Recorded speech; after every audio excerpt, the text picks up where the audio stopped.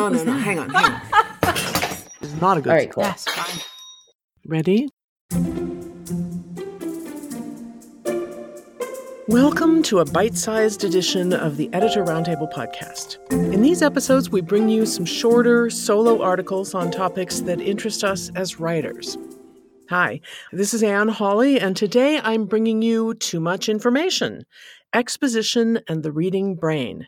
This is an article I wrote for novelists who are struggling with the challenge of exposition and wondering how and when to use it, or whether to use it at all. So join me for a quick bite of writing insight, starting right now. What you need to know in order to write a story is not what I need to know in order to read it. Ralph Hale. The other day, an editing client asked, how should I handle exposition? Is it better, he wondered, to put it in dialogue, in the character's thoughts, or just have the narrator tell it? There's a tendency among many writers, myself included, to explain too much, and I've become ruthless about weeding out as much exposition as possible. So my gut reaction to this client's question was, none of the above, just get rid of it. But this client is writing a story with an epic fantasy setting. How can the reader enter the world he's built, a world complete with non-human characters, its own social structures, and a long history, unless the narrator explains some of it? Simply deleting every explanation isn't a sound editorial strategy. In this article, we'll consider what exposition is. We'll see why we can't get rid of it altogether, and we'll learn how brain science can help us understand when to use it and why. At the end, we'll be a big step closer to writing novels that glide along on story rails with the least possible friction. What exactly is exposition? Well, according to literarydevices.net, exposition is a literary device used to introduce background information about events, settings, characters, or other elements of a work to the audience or readers. The word comes from Latin, and its literal meaning is a showing forth. Exposition is crucial in any story, for without it, nothing makes sense. And then Robert McKee in Story says, exposition means facts, the information about setting, biography, and characterization that the audience needs to know to follow and comprehend the events of the story. And that's on page 334. McKee goes on to extol the famous writer's axiom, show, don't tell, and he devotes an entire chapter to the craft of disguising exposition. So which is it? Is exposition necessary, or is it so undesirable that it needs to be disguised? Well, it's both. Trouble is, the show, don't tell evangelists never explain why we have to hide our exposition. They just vaguely imply that exposition is somehow against the rules because it's boring. As explanations go, that's pretty weak. After all, you've found a way to put your visions and inventions on the page, often in carefully crafted prose. So it's not boring to you. You're going to need a more convincing reason than it's boring before you're ready to remove it. To understand why exposition is such a challenge in fiction, let's have a little brain science. Steven Pinker, in The Sense of Style, tells us that human working memory can hold only 4 or 5 items at a time. This is a severe mental limitation, but we work around it with a process called chunking. Chunking is when we group ideas so that together they occupy only one of the 4 or 5 available memory slots in our brain. Pinker gives this example.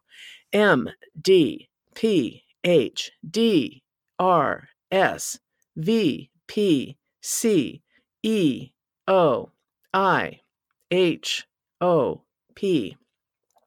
It sounds random and meaningless, doesn't it? It would take a fair amount of brain energy to force even a few of those 16 letters into your memory.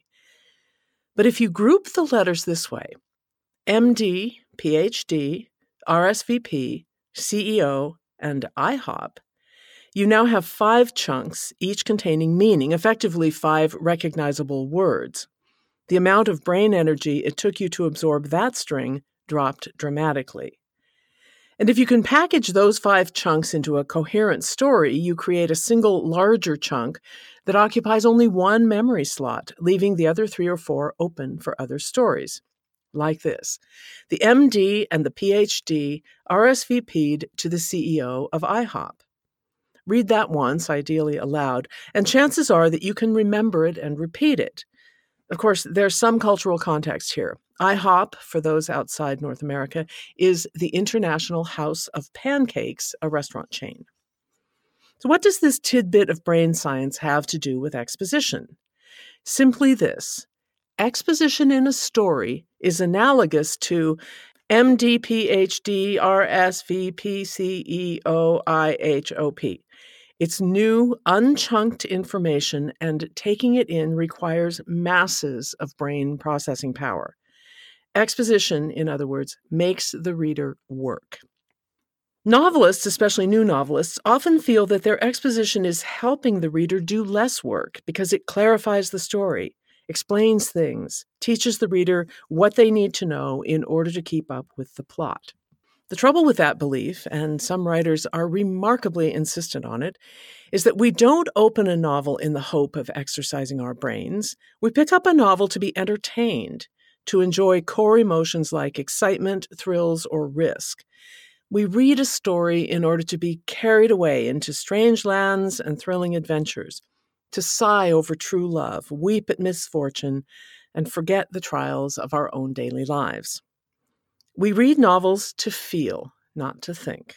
We read them to relax, not to work. Our personal definitions of reading pleasure may range from the simplest love story to the most complex literary novel, but we still read novels for enjoyment. We might absorb the MD and the PhD RSVP'd to the CEO of IHOP, but it's still work. We still have to do some translating in our heads. But presented as a couple of smart women ate pancakes with a high-powered executive, and it slides into our consciousness with almost no effort at all. Do we care which woman has which degree? Maybe. Do we need to know? Possibly. Do we need to know it while they're having breakfast with the head of the restaurant chain? Probably not. The less brain work a novel makes us do, the longer we'll stay up turning pages, enjoying those pancakes along with the highly educated protagonist and her sidekick. Now, maybe you're not writing fluffy pancake stories. Maybe you're more of an Eggs Benedict with hollandaise writer. Your target reader has chosen your book because it has intellectual cachet, and they're willing to put more brain power into reading it. That's okay. The principles of reading ease can scale. Why make even a very literary novel harder to read than it needs to be? 2 exposition problems I see most often in my clients' work are 1, over-reliance on the big block of explanation, and 2, acrobatic contortions to avoid the big block of explanation in adherence to the mighty show don't tell rule. Let's look at each one of them in turn. Here's a purely made-up example of the big block of explanation. "Let's go to the mall," Heather said.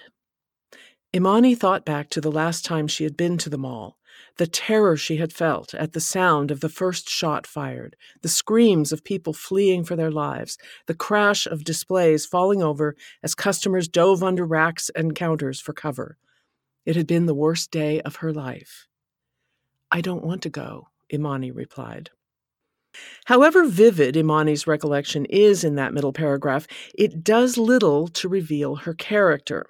It explains some things about Imani, but it's an info dump, a big block of explanation. That block interrupts the action, that is, the dialogue between Heather and Imani, by referring you to a past whose details may or may not be relevant at this point in the story. Here's what happens in your brain. First, you expend energy time-jumping to Imani's past.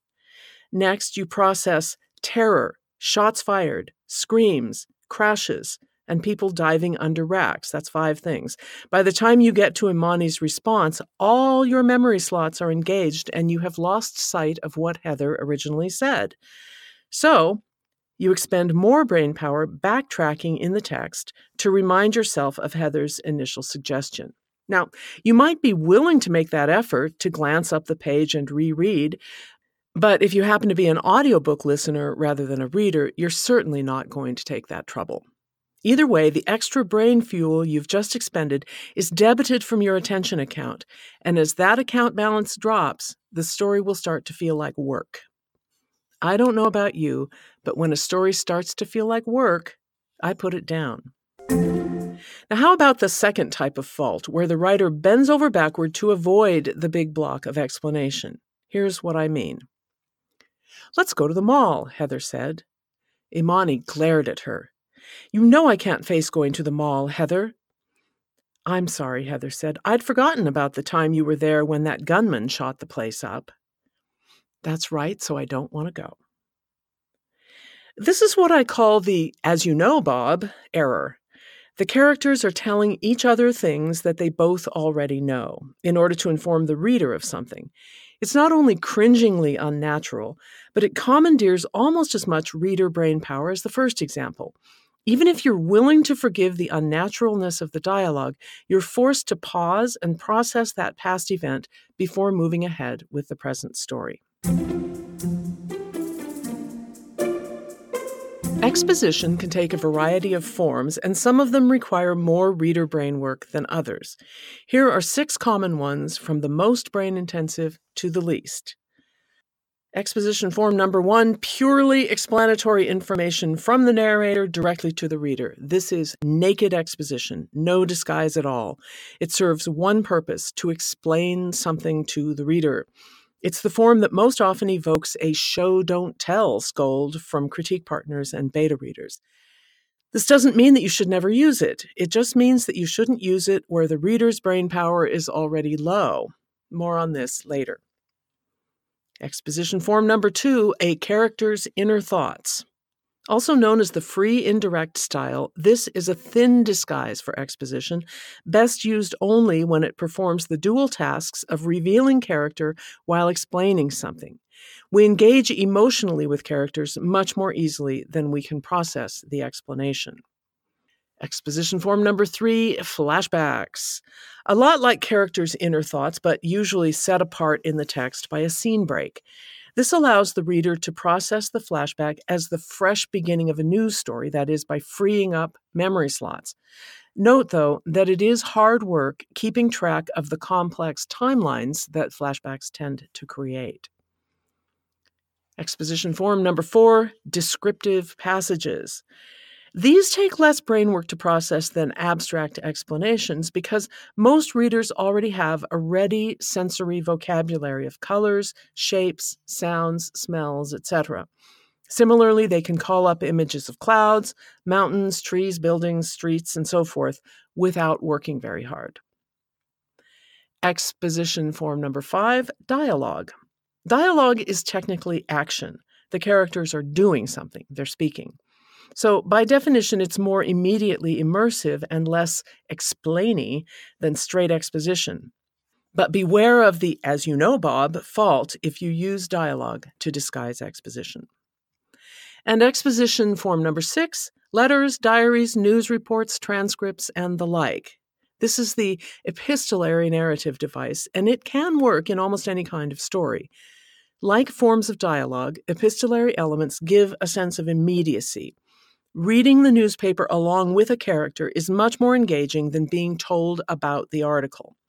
The trick is not to cram in a lone epistolary element to solve an exposition problem. It should be one of several, a narrative device that runs throughout your story. Exposition is sometimes necessary, but it's amazing how often it's not. Here's our little Imani and Heather scene without it. "Let's go to the mall," Heather said. Imani glared at her. "Are you kidding me?" Okay, never mind. This version leverages that magical thing called narrative drive. Narrative drive is what keeps a reader reading. The specific form of narrative drive here is mystery. That's when the character knows more than the reader does. In this version, Imani knows why she doesn't want to go to the mall, but you don't. All you know is that for some reason, she's opposed to it. From her glare and her choice of words, she seems afraid or angry. Something bad lies behind that. What could the problem be? Heather might know about it, but either she's forgotten or doesn't care. Is she so self-centered, or was it really not that big a deal? Yes, these are questions. It's questions, not answers, that create narrative drive. You keep reading until you find answers, and ideally, you don't get the last answer till the very end of the story. Please note that everything you need to know about narrative drive, Valerie Francis has brilliantly set forth in her articles on the subject, which I will link to in the show notes. Why do questions create the narrative drive that keeps us reading?